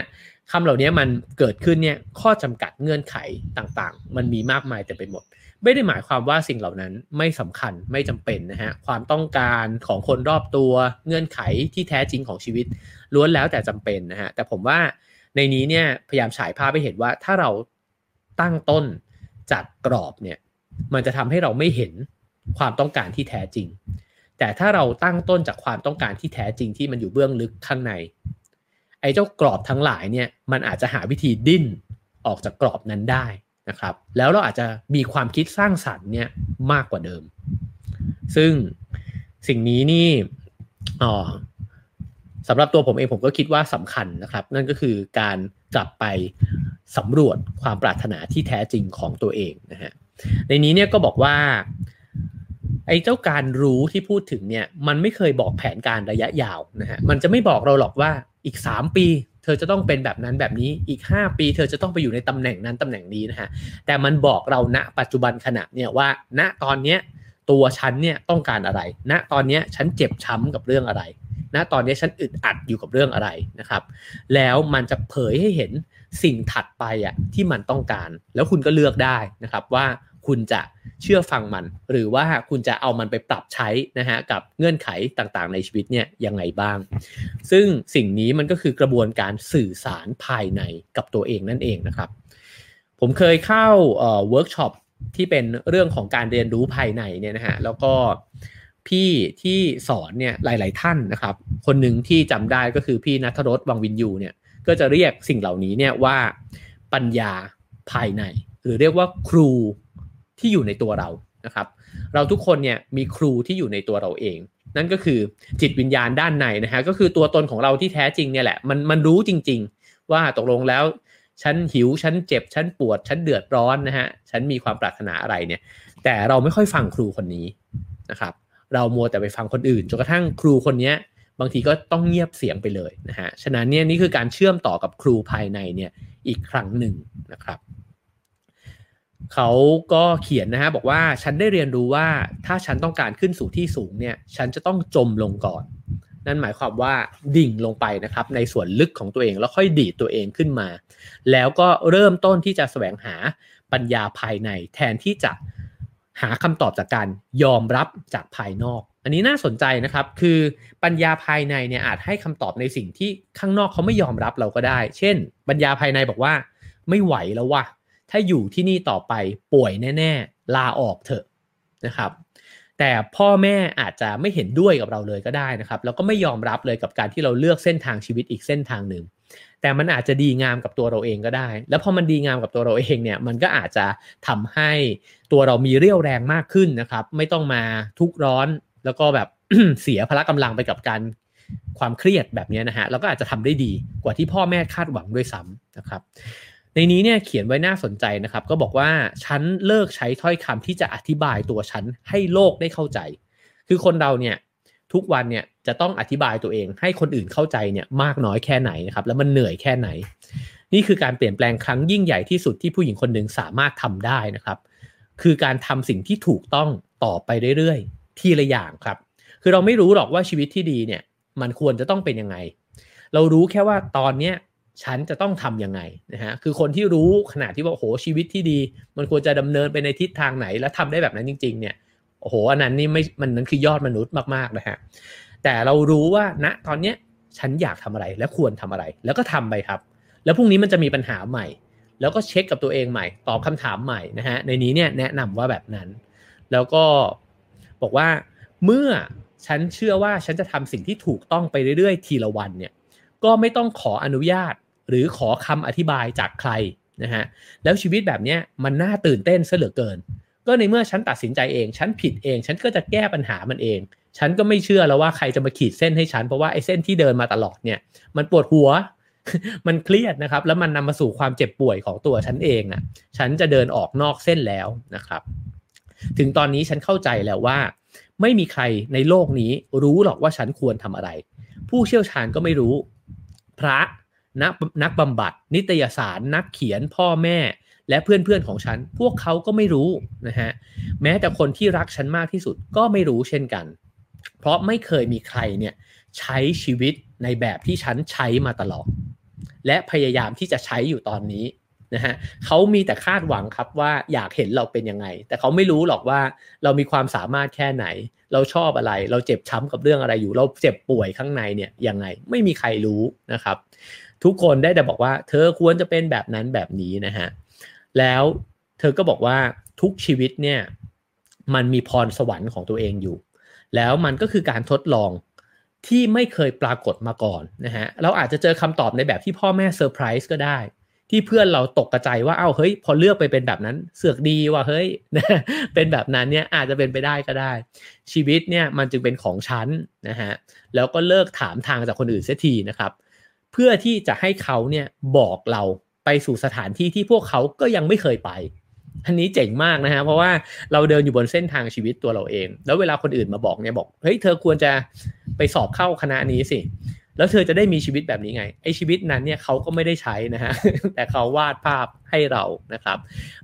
ในชีวิตจึงไม่มีแผนที่และเราทุกคนเนี่ยต่างเป็นนักบุกเบิกนะครับเธอเนี่ยสักกุญแจดอกนี้ไว้บนข้อมือเลยนะครับกุญแจดอกนี้ก็คือว่าจงนิ่งก็คือสงบเลิกที่จะฟังเสียงจากข้างนอกที่มันโกลาหลนะครับแล้วเราจะรู้ขึ้นมาเองในใจนะครับมาถึงกุญแจดอกสุดท้ายครับก็คือกล้าจินตนาการนะครับเธอเล่าว่าตอนอายุ26ปีเนี่ยตอนที่รู้ครั้งแรกว่าผลตั้งครรภ์เนี่ยเป็นบวกก็คือรู้แล้วว่าจะต้องเป็นต้องมีลูกนะฮะแล้วก็อยู่ในช่วงเวลาที่รู้สึกว่าตัวเองไม่สมควรที่จะมีลูกที่สุดเลยเพราะว่าป่วยนะฮะกำลังต้องอาเจียนเนี่ยทุกมื้อที่กินอาหารและเป็นแบบนี้เนี่ยเป็นเวลา16ปีมาแล้วดื่มเหล้าทุกคืนนะครับ7ปีมาแล้วไม่คิดว่าสภาพของตัวเองที่เป็นแบบนี้จะเป็นแม่ใครได้แต่ว่าในเสียงข้างในตัวเองเนี่ยมันก็มีเสียงหนึ่งสวนขึ้นมาบอกว่าได้สิเธอนั่นแหละเป็นได้นะฮะ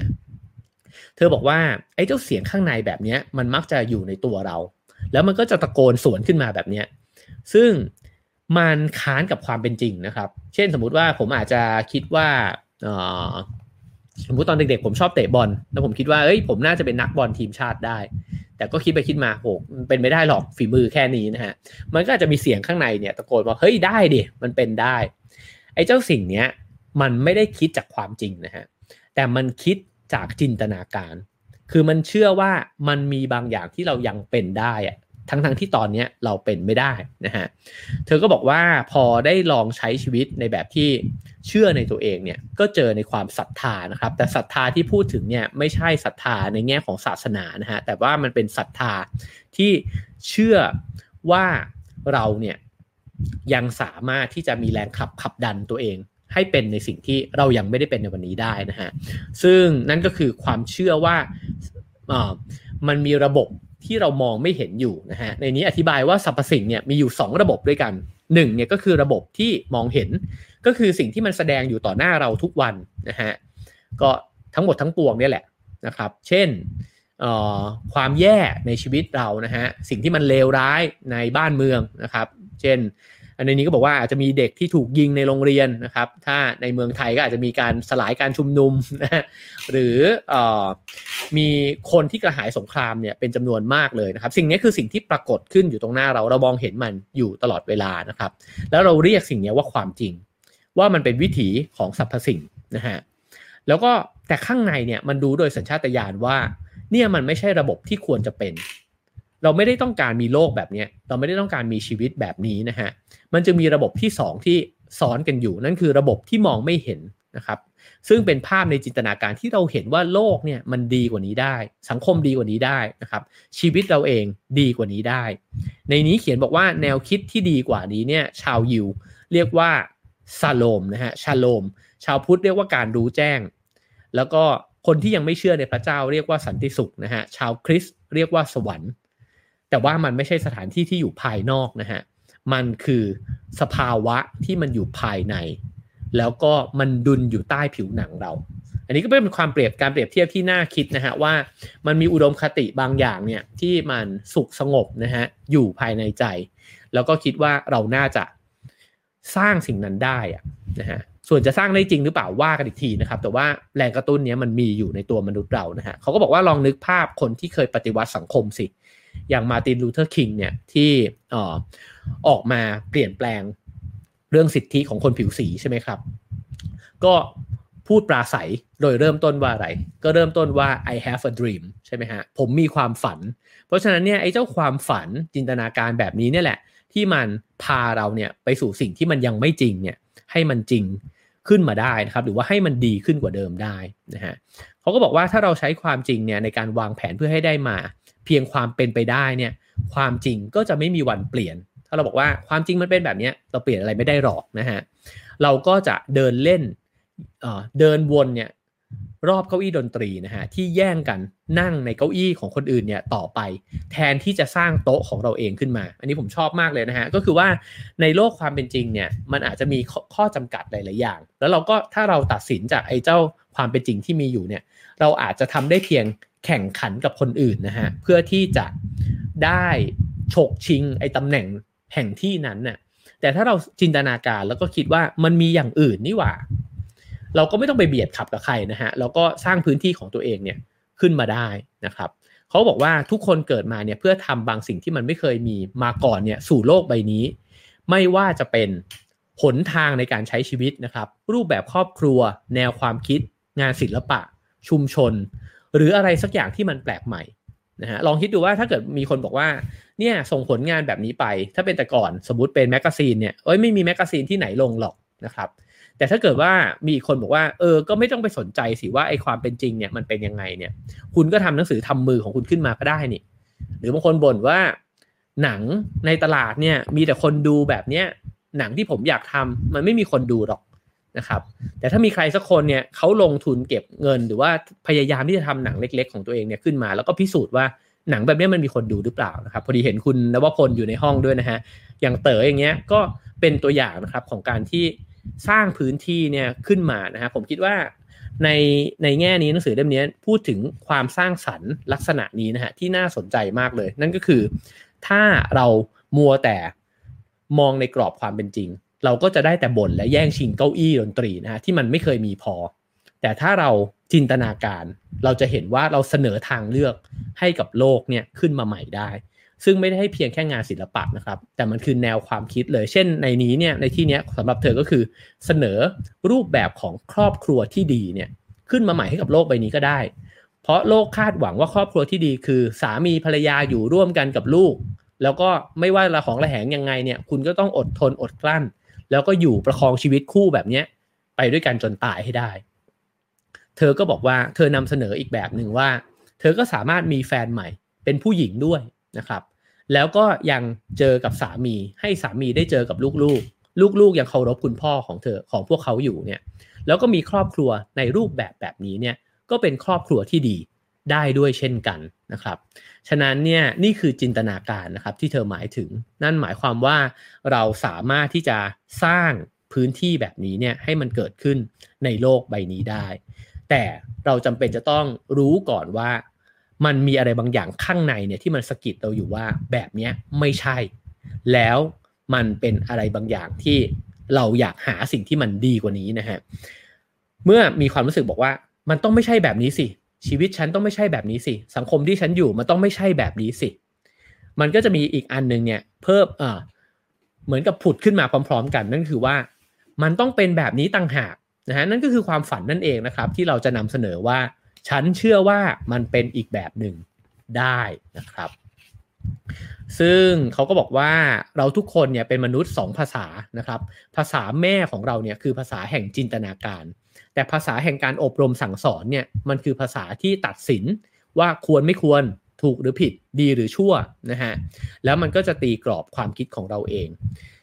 สิ่งจริงแท้เนี่ยมันคือสิ่งที่จินตนาการได้นะฮะคือลองกลับไปถึงพื้นฐานตอนที่เราเป็นเด็กว่าเราเคยจินตนาการได้มาก่อนนะฮะแล้วก็ในนี้ใช้คำว่าถ้าเราให้เกียรติความไม่พอใจของตัวเองคือไม่ปัดมันทิ้งนะฮะรับฟังมันเราก็จะได้ยินนะฮะว่าชีวิตที่เราไม่พอใจมันคืออะไรบ้างแล้วมันจึงนำมาซึ่งชีวิตที่เราจะฝันถึงได้นะฮะ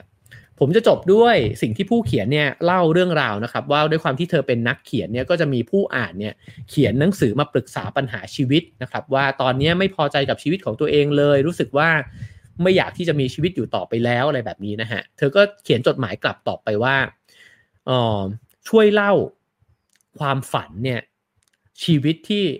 เธอคิดว่ามันมหัศจรรย์ที่สุดเลยเนี่ยสำหรับเธอเนี่ยมาให้ฟังหน่อยนะครับแต่ละคนเนี่ยก็จะเล่าถึงชีวิตนั้นเนี่ยให้ฟังนะครับซึ่งบางคนก็จะเขียนตอบกลับมาว่าฉันจินตนาการไม่ออกเลยว่าชีวิตที่มันควรจะเป็นสำหรับตัวฉันที่มันเป็นไปได้จะเป็นยังไงนะฮะแต่เมื่อได้ลองบอกว่าไม่เป็นไรลองคิดฝันขึ้นมาเลยนะฮะหลายๆคนเนี่ยก็เขียนออกมาแล้วหลายคนก็เอาความฝันนั้นเนี่ยไปแชร์กับคู่ชีวิตของตัวเองแล้วก็ปรับเปลี่ยนชีวิตตัวเองเนี่ยขึ้นมาได้ดีได้ด้วยนะฮะในนี้เนี่ยผู้เขียนเขาก็จบลงด้วยการบอกว่าสิ่งที่มันน่าสนใจก็คือว่ามีผู้หญิงมากมายเลยเนี่ยที่ส่งความฝันมาให้เธอในรูปแบบของจดหมายนะครับแล้วสิ่งที่มันน่าทึ่งก็คือว่ามันไม่มีฝันไหนเนี่ยที่ซ้ำกันเลยนะครับเรื่องราวแต่ละอย่างเนี่ยมันแตกต่างไปอย่างน่าอัศจรรย์และนี่คือหลักฐานที่แสดงให้เห็นว่าชีวิตของทุกคนเนี่ยมันสร้างขึ้นมาโดยพิมพ์เดียวกันไม่ได้เราไม่สามารถที่จะคาดหวังว่าทุกคนจะถูกประทับลงไปในแม่พิมพ์แล้วโปะออกมาแล้วกลายเป็นคนที่เพอร์เฟกต์ในแบบอุดมคติแบบเดียวกันได้นะครับฉะนั้นวัฒนธรรมเท่านั้นเองฮะที่มันคาดหวังว่าให้เราเป็นอุดมคตินี่สารพัดสิ่งนะฮะเรียนอะไรรูปร่างหน้าตาเป็นแบบไหนพูดจาแบบไหนแต่งตัวยังไงเชื่อในอะไรนะครับชอบในอะไรซึ่งสิ่งเหล่านี้ไม่ได้มีพิมพ์เดียวครับไม่ได้มีการใช้ชีวิตแบบเดียวไม่ได้มีความรักแบบเดียวการเลี้ยงลูกแบบเดียวครอบครัวแบบเดียวการบริหารบริษัทแบบเดียวนะฮะหรือกระทั่งสังคมหรือประเทศแบบเดียวเท่านั้นนะฮะเราสร้างบรรทัดฐานให้ตัวเองได้โยนกฎระเบียบทิ้งไปก่อนนะฮะเขียนมาใหม่ได้แล้วก็หยุดตั้งคำถามว่าโลกต้องการอะไรแต่เงียบเสียงแล้วก็ถามตัวเองนะฮะว่าแล้วฉันเนี่ยต้องการอะไรกันแน่ผมลืมไปครับว่ามันมีกุญแจดอกที่4 จะเล่าโดยกระชับที่สุดนะครับกุญแจดอกที่4ก็คือสร้างและเผาไหม้นะฮะจริงๆแล้วคำที่สามารถขมวดประเด็นนี้ได้เลยก็คือคำกล่าวญี่ปุ่นนะฮะอันนี้เนี่ยเป็นคล้ายๆบทกวีนะฮะซึ่งผมใส่ดาวไว้เลยเขาบอกว่าโรงนามอดไหม้ไปหมดตอนนี้ฉันมองเห็นพระจันทร์แล้วก็คือเมื่อโรงนามอดไหม้ไปแล้วเนี่ยจึงเงยหน้าขึ้นไปบนฟ้าแล้วเห็นพระจันทร์นะครับเมื่อสูญเสียบางสิ่งไปเราจะได้เห็นสิ่งใหม่มานะครับในนี้ก็พูดถึงว่าการที่เราจะมีชีวิตใหม่ได้มันไม่ใช่ว่าจะไม่ผ่านความเจ็บปวดนะฮะมันก็ต้องผ่านจากการสูญเสียสิ่งที่เราเคยเหนี่ยวรั้งไว้และคิดว่ามันเป็นสิ่งที่ดีนะครับมันอาจจะเป็นสิ่งที่เราสร้างมาทั้งหมดเลยก็ได้เช่นครอบครัวที่ดีเช่นตัวตนที่คนอื่นอาจจะคิดว่าเราเป็นแบบนั้นนะฮะแต่เมื่อเรากล้าแล้วเนี่ยเราก็กล้าที่จะสละสิ่งเหล่านี้ไปเราก็จะเจ็บปวดนะฮะในช่วงนั้นอาจจะต้องสูญเสียความสัมพันธ์สูญเสียความเชื่อบางอย่างนะครับแต่ว่าหลังจากนั้นเนี่ยเราจะซื่อสัตย์กับตัวเองนะฮะแล้วก็สร้างบางสิ่งเนี่ยขึ้นมาใหม่ในนี้ก็บอกว่าฉันเนี่ยเผาใบสั่งเนี่ยไปหลายอันนะฮะใบสั่งก็คือสิ่งที่คนอื่นเนี่ยบอกว่าควรจะเป็นยังไงนะครับใบสั่งที่บอกว่าแม่ที่ดีเนี่ยควรจะเป็นยังไงนะครับเธอก็บอกว่าเธอก็ไม่คิดว่าเธอจะต้องยอมพลีชีพเพื่อที่จะอยู่กับสามีที่เธอไม่รักอีกแล้วเนี่ยเพื่อลูกๆแต่ว่าขอกลายร่างใหม่ไปเป็นแม่ที่มีความรับผิดชอบนะครับและแสดงให้ลูกเห็นว่าลูกก็สามารถมีชีวิตที่ดีได้เมื่อแม่เนี่ยเลือกเส้นทางนี้นะครับเผาใบสั่งที่บอกว่าครอบครัวจะพังทลายถ้าไม่สามารถรักษาความอบอุ่น แบบพ่อแม่เนี่ยไว้ได้นะฮะแล้วก็สร้างครอบครัวแบบใหม่ขึ้นมาว่าการหย่าร้างและแต่งงานใหม่แล้วก็การผสมครอบครัวในรูปแบบใหม่เนี่ยมันก็เป็นครอบครัวที่ดีได้ด้วยเช่นกันนะครับก็ออกไปนอกคำจำกัดความนั้นนะฮะแน่นอนว่าความสูญเสียเหล่านี้เนี่ยมันก็เจ็บปวดนะครับแต่ว่าเธอพบว่าเมื่อได้ออกมาจากไอ้เจ้ากรงขังนั้นแล้วเนี่ยมันก็พบกับชีวิตที่ปลอดโปร่งโล่งขึ้นนะฮะแล้วก็มาสู่ข้อสรุปนะครับว่าใบสั่งทั้งหลายเนี่ยมันไม่ใช่ว่าคนอื่นควรจะเขียนให้เราใช้ชีวิตแต่เราควรจะเขียนในช่วงเวลานั้นว่าเราคิดว่าชีวิตที่ดีของเราในตอนนี้มันน่าจะเป็นยังไงสิ่งสำคัญคือควรเขียนมันลงบนพื้นทรายเพราะว่ามันจะเปลี่ยนแปลงตลอดเวลาเพราะความรู้สึกสถานการณ์ในชีวิตเนี่ยมันเปลี่ยนแปลงตลอดแล้วเราก็จะจินตนาการถึงชีวิตที่มันสวยงามกว่าเดิมเนี่ยอยู่เสมอนะครับเขาก็จบว่าฉันเป็นมนุษย์เกิดมาเพื่อเปลี่ยนแปลงเป็นสิ่งใหม่อยู่เสมอนะครับไม่ใช่การพยายามใช้ชีวิตไปเพื่อเข้าใกล้อุดมคติที่คนอื่นคาดหวังนะฮะเรามักจะบอกว่าเรากำลังเดินทางไปสู่ชีวิตที่ดีนะฮะแต่นี้เนี่ยบอกว่าคุณจะต้องสร้างชีวิตที่ดีขึ้นมาใหม่เนี่ยอยู่ทุกวันนะครับชีวิตของฉันก็เป็นการตายและการเกิดใหม่นับล้านครั้งนะครับเป้าหมายของฉันไม่ใช่การเป็นเหมือนเดิมหรือการเป็นสิ่งที่ดีแต่มันคือการใช้ชีวิตในแต่ละวันแต่ละปีแต่ละชั่วขณะแต่ละความสัมพันธ์และแต่ละวิกฤตที่เกิดขึ้นเนี่ยให้เป็นเชื้อไฟในการสร้างตัวตนของฉันขึ้นมาใหม่ที่จริงแท้กว่าเดิมและสวยงามขึ้นกว่าเดิมนะครับซึ่งสิ่งเหล่านี้เนี่ยมันจำเป็นจะต้องสละตัวตนเดิมไปด้วยนะฮะฉันจะต้องทิ้งฝั่งนะครับเพื่อที่จะออกเดินทางไปสู่น่านน้ำที่ลึกขึ้นและไกลขึ้นซ้ำแล้วซ้ำอีกนะครับไปสู่การตายครั้งใหม่และการเกิดใหม่อีกครั้งแบบไม่มีที่สิ้นสุดจนกระทั่งลมหายใจสุดท้ายนะครับทั้งหมดนั้นคือเนื้อหาของหนังสือเล่มนี้นะครับ Untamed นะฮะก็ภาษาไทยแปลว่าอย่ายอมนะครับของ Glennon Doyle นะครับผมพูดถึงกุญแจ4ข้อสรุปสุดท้ายอีกทีก่อนที่จะจบรายการนะครับก็1ก็คือจงรู้สึกกับทุกสิ่งทุกอย่างนะครับไม่ปฏิเสธความรู้สึกตัวเอง2จงนิ่งและรู้นะครับ3ก็คือกล้าจินตนาการและ4ก็คือสร้างและเผาไหม้นะครับพอมันไหม้แล้วมันจะสร้างบางอย่างขึ้นมาใหม่พอสร้างบางอย่างขึ้นมาใหม่มันก็จะมอดไหม้ลงไปอีกนะครับเหมือนนกฟีนิกซ์เลยนะฮะก็เล่มนี้นะครับหน้าปกเป็นแบบนี้ถ้าเกิดว่าสนใจก็ลองซื้ออ่านในรายละเอียดกันได้นะครับจริงๆยังมีเนื้อหาอีกนะฮะแต่ว่าถ้าสนใจก็พิมพ์ Y เข้ามาได้ก็ได้นะครับเผื่อว่ามีโอกาสจะนำมาเล่าสู่กันฟังอีกครั้งหนึ่งนะครับก็ขอบคุณทุกคนนะครับที่ฟังมาถึงตอนนี้นะครับยาวเกินคาดไปนิดนึงเพราะว่าดันกะเวลาไว้แค่กุญแจ3ดอกนะครับแล้วเดี๋ยวเราไปต่อกันใน Clubhouse นะครับขอบคุณผู้สนับสนุนรายการของเรานะครับยาดม Black Inhaler นะครับยาดมสีดำจาก Peppermint Field นะครับเย็นเข้มโล่งจมูกมียูคลิปตัสเพิ่มขึ้น2เท่าดมได้บ่อยปลอดภัยแน่นอนนะครับเล่ายาวๆแบบนี้ก็ดมแล้วก็จะสดชื่นขึ้นมานะฮะนอกจากนั้นก็ยังมีส่วนช่วยฆ่าเชื้อแบคทีเรียในระบบทางเดินหายใจด้วยนะครับสามารถหาซื้อได้ตามร้านสะดวกซื้อแล้วก็ร้านขายยาใกล้บ้านคุณนะครับเช่นเคยนะครับสามารถให้การสนับสนุน Have a nice day ได้นะครับตามเบอร์บัญชีที่ปรากฏอยู่บนหน้าจอนะครับหรือใช้ QR code ก็ได้นะฮะถ้าเห็นว่าเนื้อหาในวันนี้เป็นประโยชน์นะครับแล้วก็สามารถแชร์คลิปนี้กันได้นะครับรวมถึงกด Subscribe ใน YouTube กันไว้ได้ด้วยเช่นกันนะครับพรุ่งนี้จะมาคุยเรื่องอะไรก็รอลุ้นกันนะครับอาจจะพาไปคุยเรื่องที่เปลี่ยนไปบ้างนะครับอาจจะเป็นเรื่องเดี๋ยวคิดก่อนฮะ จริงๆเล็งไว้ว่าจะคุยเรื่องสังคมเศรษฐกิจนะครับโอเคครับผมแล้วเจอกันพรุ่งนี้เช้า 7:00 น.นะครับกับ Have a nice day ถ้าใครเล่น Clubhouse เดี๋ยวเราไปต่อกันใน Clubhouse ครับผม Have a nice day ครับ